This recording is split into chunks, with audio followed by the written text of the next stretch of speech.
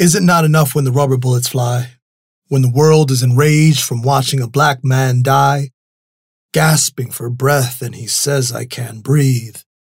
His esophageal tube collapsed under a man's knee.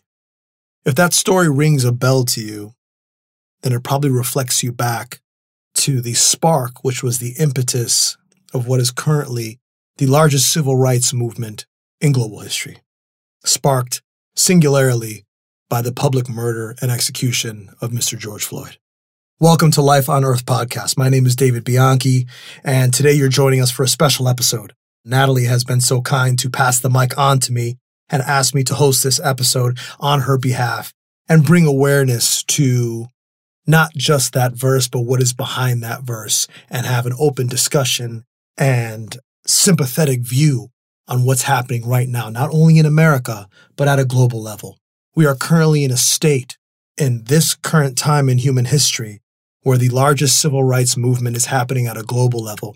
What was instigated by the murder and public execution of George Floyd not only launched a national civil rights movement that became violent and led to fires and looting, but also has instigated and shown that the entire world can also march and protest peacefully.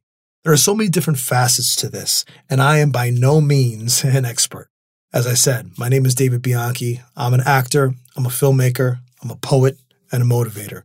The words that you just heard, I wrote, and later on in this episode, you are going to hear the audio of a new piece that I wrote and produced. It's a spoken word film called I Can't Breathe.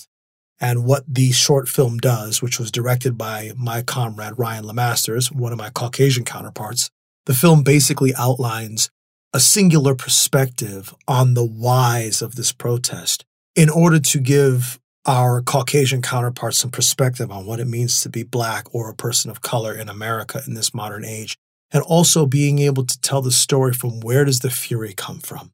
Oftentimes I hear my Caucasian counterparts ask a singular question: why are y'all so mad?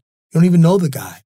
And I want to make it clear that the protest in this movement means something different for every single person that is in this protest. Also, what makes it unique is we are joined by our Caucasian counterparts, by the millennials who were not necessarily raised in or educated in households that were instilled with racist and bigotry and prejudicial thinking. These young minds who are our Caucasian counterparts, our Latino counterparts, our Native American counterparts, that are marching with the Black Lives Matter movement, because this is essentially a movement about humanity. It isn't necessarily, from my perspective, a movement just about being singularly a Black person. It is about equal rights for all people. Dr. Martin Luther King said so poignantly in one of his most famous quotes that injustice anywhere is a threat to justice everywhere. Say that again. Injustice anywhere is a threat to justice anywhere.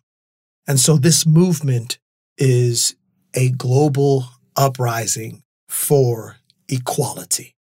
A global uprising for equality. This isn't just about police brutality. This is also about systematic racism that exists in America. And the poem that you're about to hear will also illustrate some of those points as well. In other words, what does it mean to be a person of color in America? What does it mean to sometimes have to walk into public places and feel like you have to walk on eggshells because you're being looked at, or people are judging you, or what are they thinking about you? Or the resentment or the refeeling of racism that every person of color in the world, in this modern world, has some way, shape, or form experienced. And when you have experienced racism, specifically if it happens in your formative years, suddenly that feeling comes back. It creates a sense of distrust. It creates a sense of uncomfortability. It creates a sense of heightened awareness about how one must comport in public environments, in social environments, professional environments. Because when you have experienced racism, it creates a physiological and psychological trauma that lingers. And just like any other sort of post-traumatic stress, it returns, and oftentimes it returns unannounced. And the effects of that on the mind, body, and spirit in that particular moment is the residual or the after effect of that particular resurfacing of that particular trauma, in this case, racism. So where does the fury come from?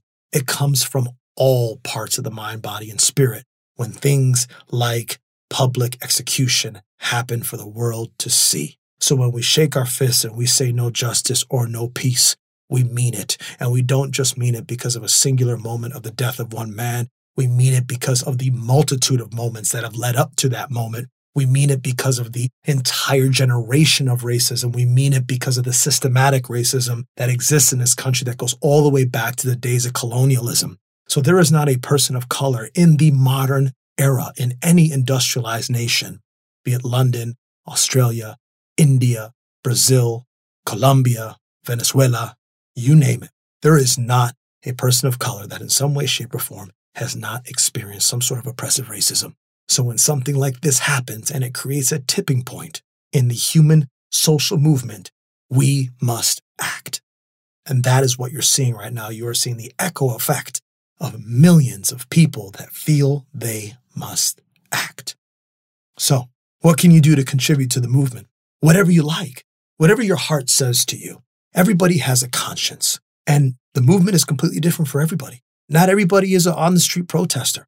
Some people want to share content on social media. That helps. If you are a person that is Caucasian or is not part of the minority struggle, you can share content on social media. You can open up dialogue with your Caucasian counterparts. You can donate to a 501c3 of your choice, do some investigation. You can contact your local district attorney and discuss police reforms. You could talk about governmental reforms. You can show up for the primaries and vote for people that are going to sway towards reform, towards making this world a better place, because I don't know what your experience is. So I am not the authority to tell you what to do and how to do it. But I can say this, that if in this moment your heart is speaking to you and telling you that you have to act, I am inviting you to do that not for the movement. I'm inviting you to do that for yourself. Because if you don't act for yourself, you will create a resentment in yourself that will live with you. And you will look back on this moment and you will hurt your own heart, because your heart will ask you, why did you not listen? So listen to your heart. Let your heart tell you what you should do. And if your heart speaks to you, then you do what you know you need to do to further the conversation of civil rights. And let's not get it twisted. None of this is new, ladies and gentlemen. Everything that is American is based on protest, going all the way back to the Boston Massacre, which was when 5 Caucasians were slaughtered by British troops. Yes, Caucasian people do riot and loot as well. It's not just a minority thing. That ultimately led to the Boston Tea Party, that ultimately led to the Revolutionary War. And the Civil War started with a protest that ultimately led to the Union. Now, if we keep going, we can look at various protests. And unfortunately for people of color, as we are trying to be people of free mind, body, and spirit, this is like Groundhog's Day for us. Whereas people of color are being marginalized, brutalized, and unfortunately, no one is being held accountable, even to the point that in this particular moment, it took days for that murdering officer to be arrested, and it took 9 days for the remaining officers to be held accountable. So we're asking for accountability. No justice, no peace. Again, my name is David Bianchi. I'm an actor and I'm a poet. You can find me online. I'm pretty easy to Google, but if you want to go to youtube.com/David Bianchi, that is Bianchi. Subscribe to my channel. Listen to some videos. I have a lot of leadership, a lot of motivation, and a lot of empowerment videos. Please know that I'm not just about being racially charged and racially driven, but right now my heart is telling me that I have to speak. And I'm grateful for this opportunity that Natalie has afforded me to be able to communicate these ideas to you on the Life on Earth podcast. So if you guys want to reflect back, you might remember that on episode 40, I was speaking to Natalie on an episode called Being in Your Purpose. And in that conversation, I talk a lot about leadership ideas, what it means to be successful, what it means to be in your purpose, and what it means to be a person of dignity and a person of self-respect and a person of higher frequency self-esteem, broader self-estimation. So please remember that I'm not just a person that's shaking their fist, but right now, my heart tells me that that is what needs to happen, because that is where we are. And we have to participate in our now, because that is all that we have. Don't forget, you have a past full of resentments and a future full of insecurities. And if you live in either or, you're not here right now. So with all that being said, you can also follow me on Instagram at DavidBianchi_official. Without further ado, you'll now hear the audio of the currently released spoken word film directed by Ryan LeMasters, written and performed by myself, called I Can't Breathe. Thank you for your time. Shops have been looted in a sixth night of unrest across streets, the United anything States. but quiet tonight, with more peaceful protests, but Is it really not enough when the rubber bullets fly? When the world is enraged from watching a black man die?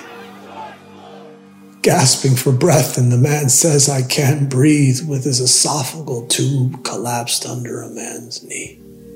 Is it not enough to wake in the wake of hate perpetuated by a system dating back to Negro slaves? Beat that black man, make him pick cotton, shoot that black man, he looks like he's up to something. Is the American fury not enough for you? Crowds plowed through by vans driven by the men wearing blue. Who do you call when the cops are the killers? When the body camera footage shows me you're killing brothers and sisters. Is the execution of a man, is that not enough for you? Judge, jury, and execution by a man dressed in blue. You look down at us for behaving like an angry mob. If all men are created equal, what gives you the right to play God? Where is the leadership? Where is the fight? 4 days to be arrested for murdering a man in plain sight, and a 9-day riot to arrest the other 3. Right? Did it maybe occur to you that our hearts are broken, that we're tired of being hurt and our culture not moving forward? Be it Selma, Malcolm X, the death of Dr. King, Freedom Riders' Bloody Sunday, I can hear the choir sing, Rosa Parks, the LA riots, the beating of Rodney King, Eric Gardner, Philando, Breonna Taylor, George Floyd, can you feel the sting? You'll arrest hundreds of young minds and voices of the generation to come, but all you had to do was give us justice for one. Now you've created a resentment that will stretch a generation, that will instill fear in the police administration, in the eyes of the young people who know what is right. Trusting in the biblical law of thou shalt not kill. Right. Aren't you just tired of the pain? The anguish and the struggle? Aren't you tired of the fear, disdain, and anger for one another? Aren't you tired of the intimidation, the injury, and the judgment? Do I look infected to you because I'm not white? Do you see me as evil without blue eyes in my sight? Am I not human? Do I not walk upright?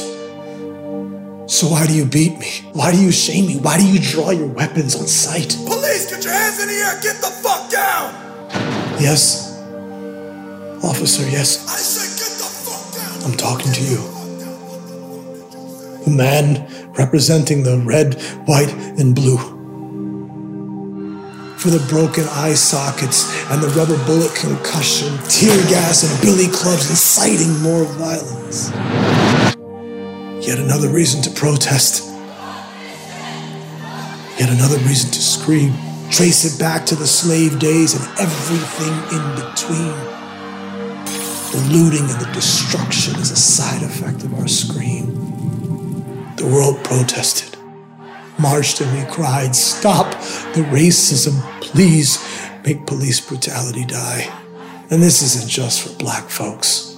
This is for all of humanity. So we can live in a country where we can feel protected and free. Is it not enough to see a black man shot in the back? Running from a man in a badge with his Glock pistol cocked back. Ticking time bomb has exploded and we can't afford to wait and see if justice will be served or if there'll be another black man hanging from a tree. Volcanoes must erupt to create new land, and sometimes violence is the answer to a heavy opposing hand, and the fire and brimstone evoke justice in a conversation, and so now I pray quietly for an answer to the situation.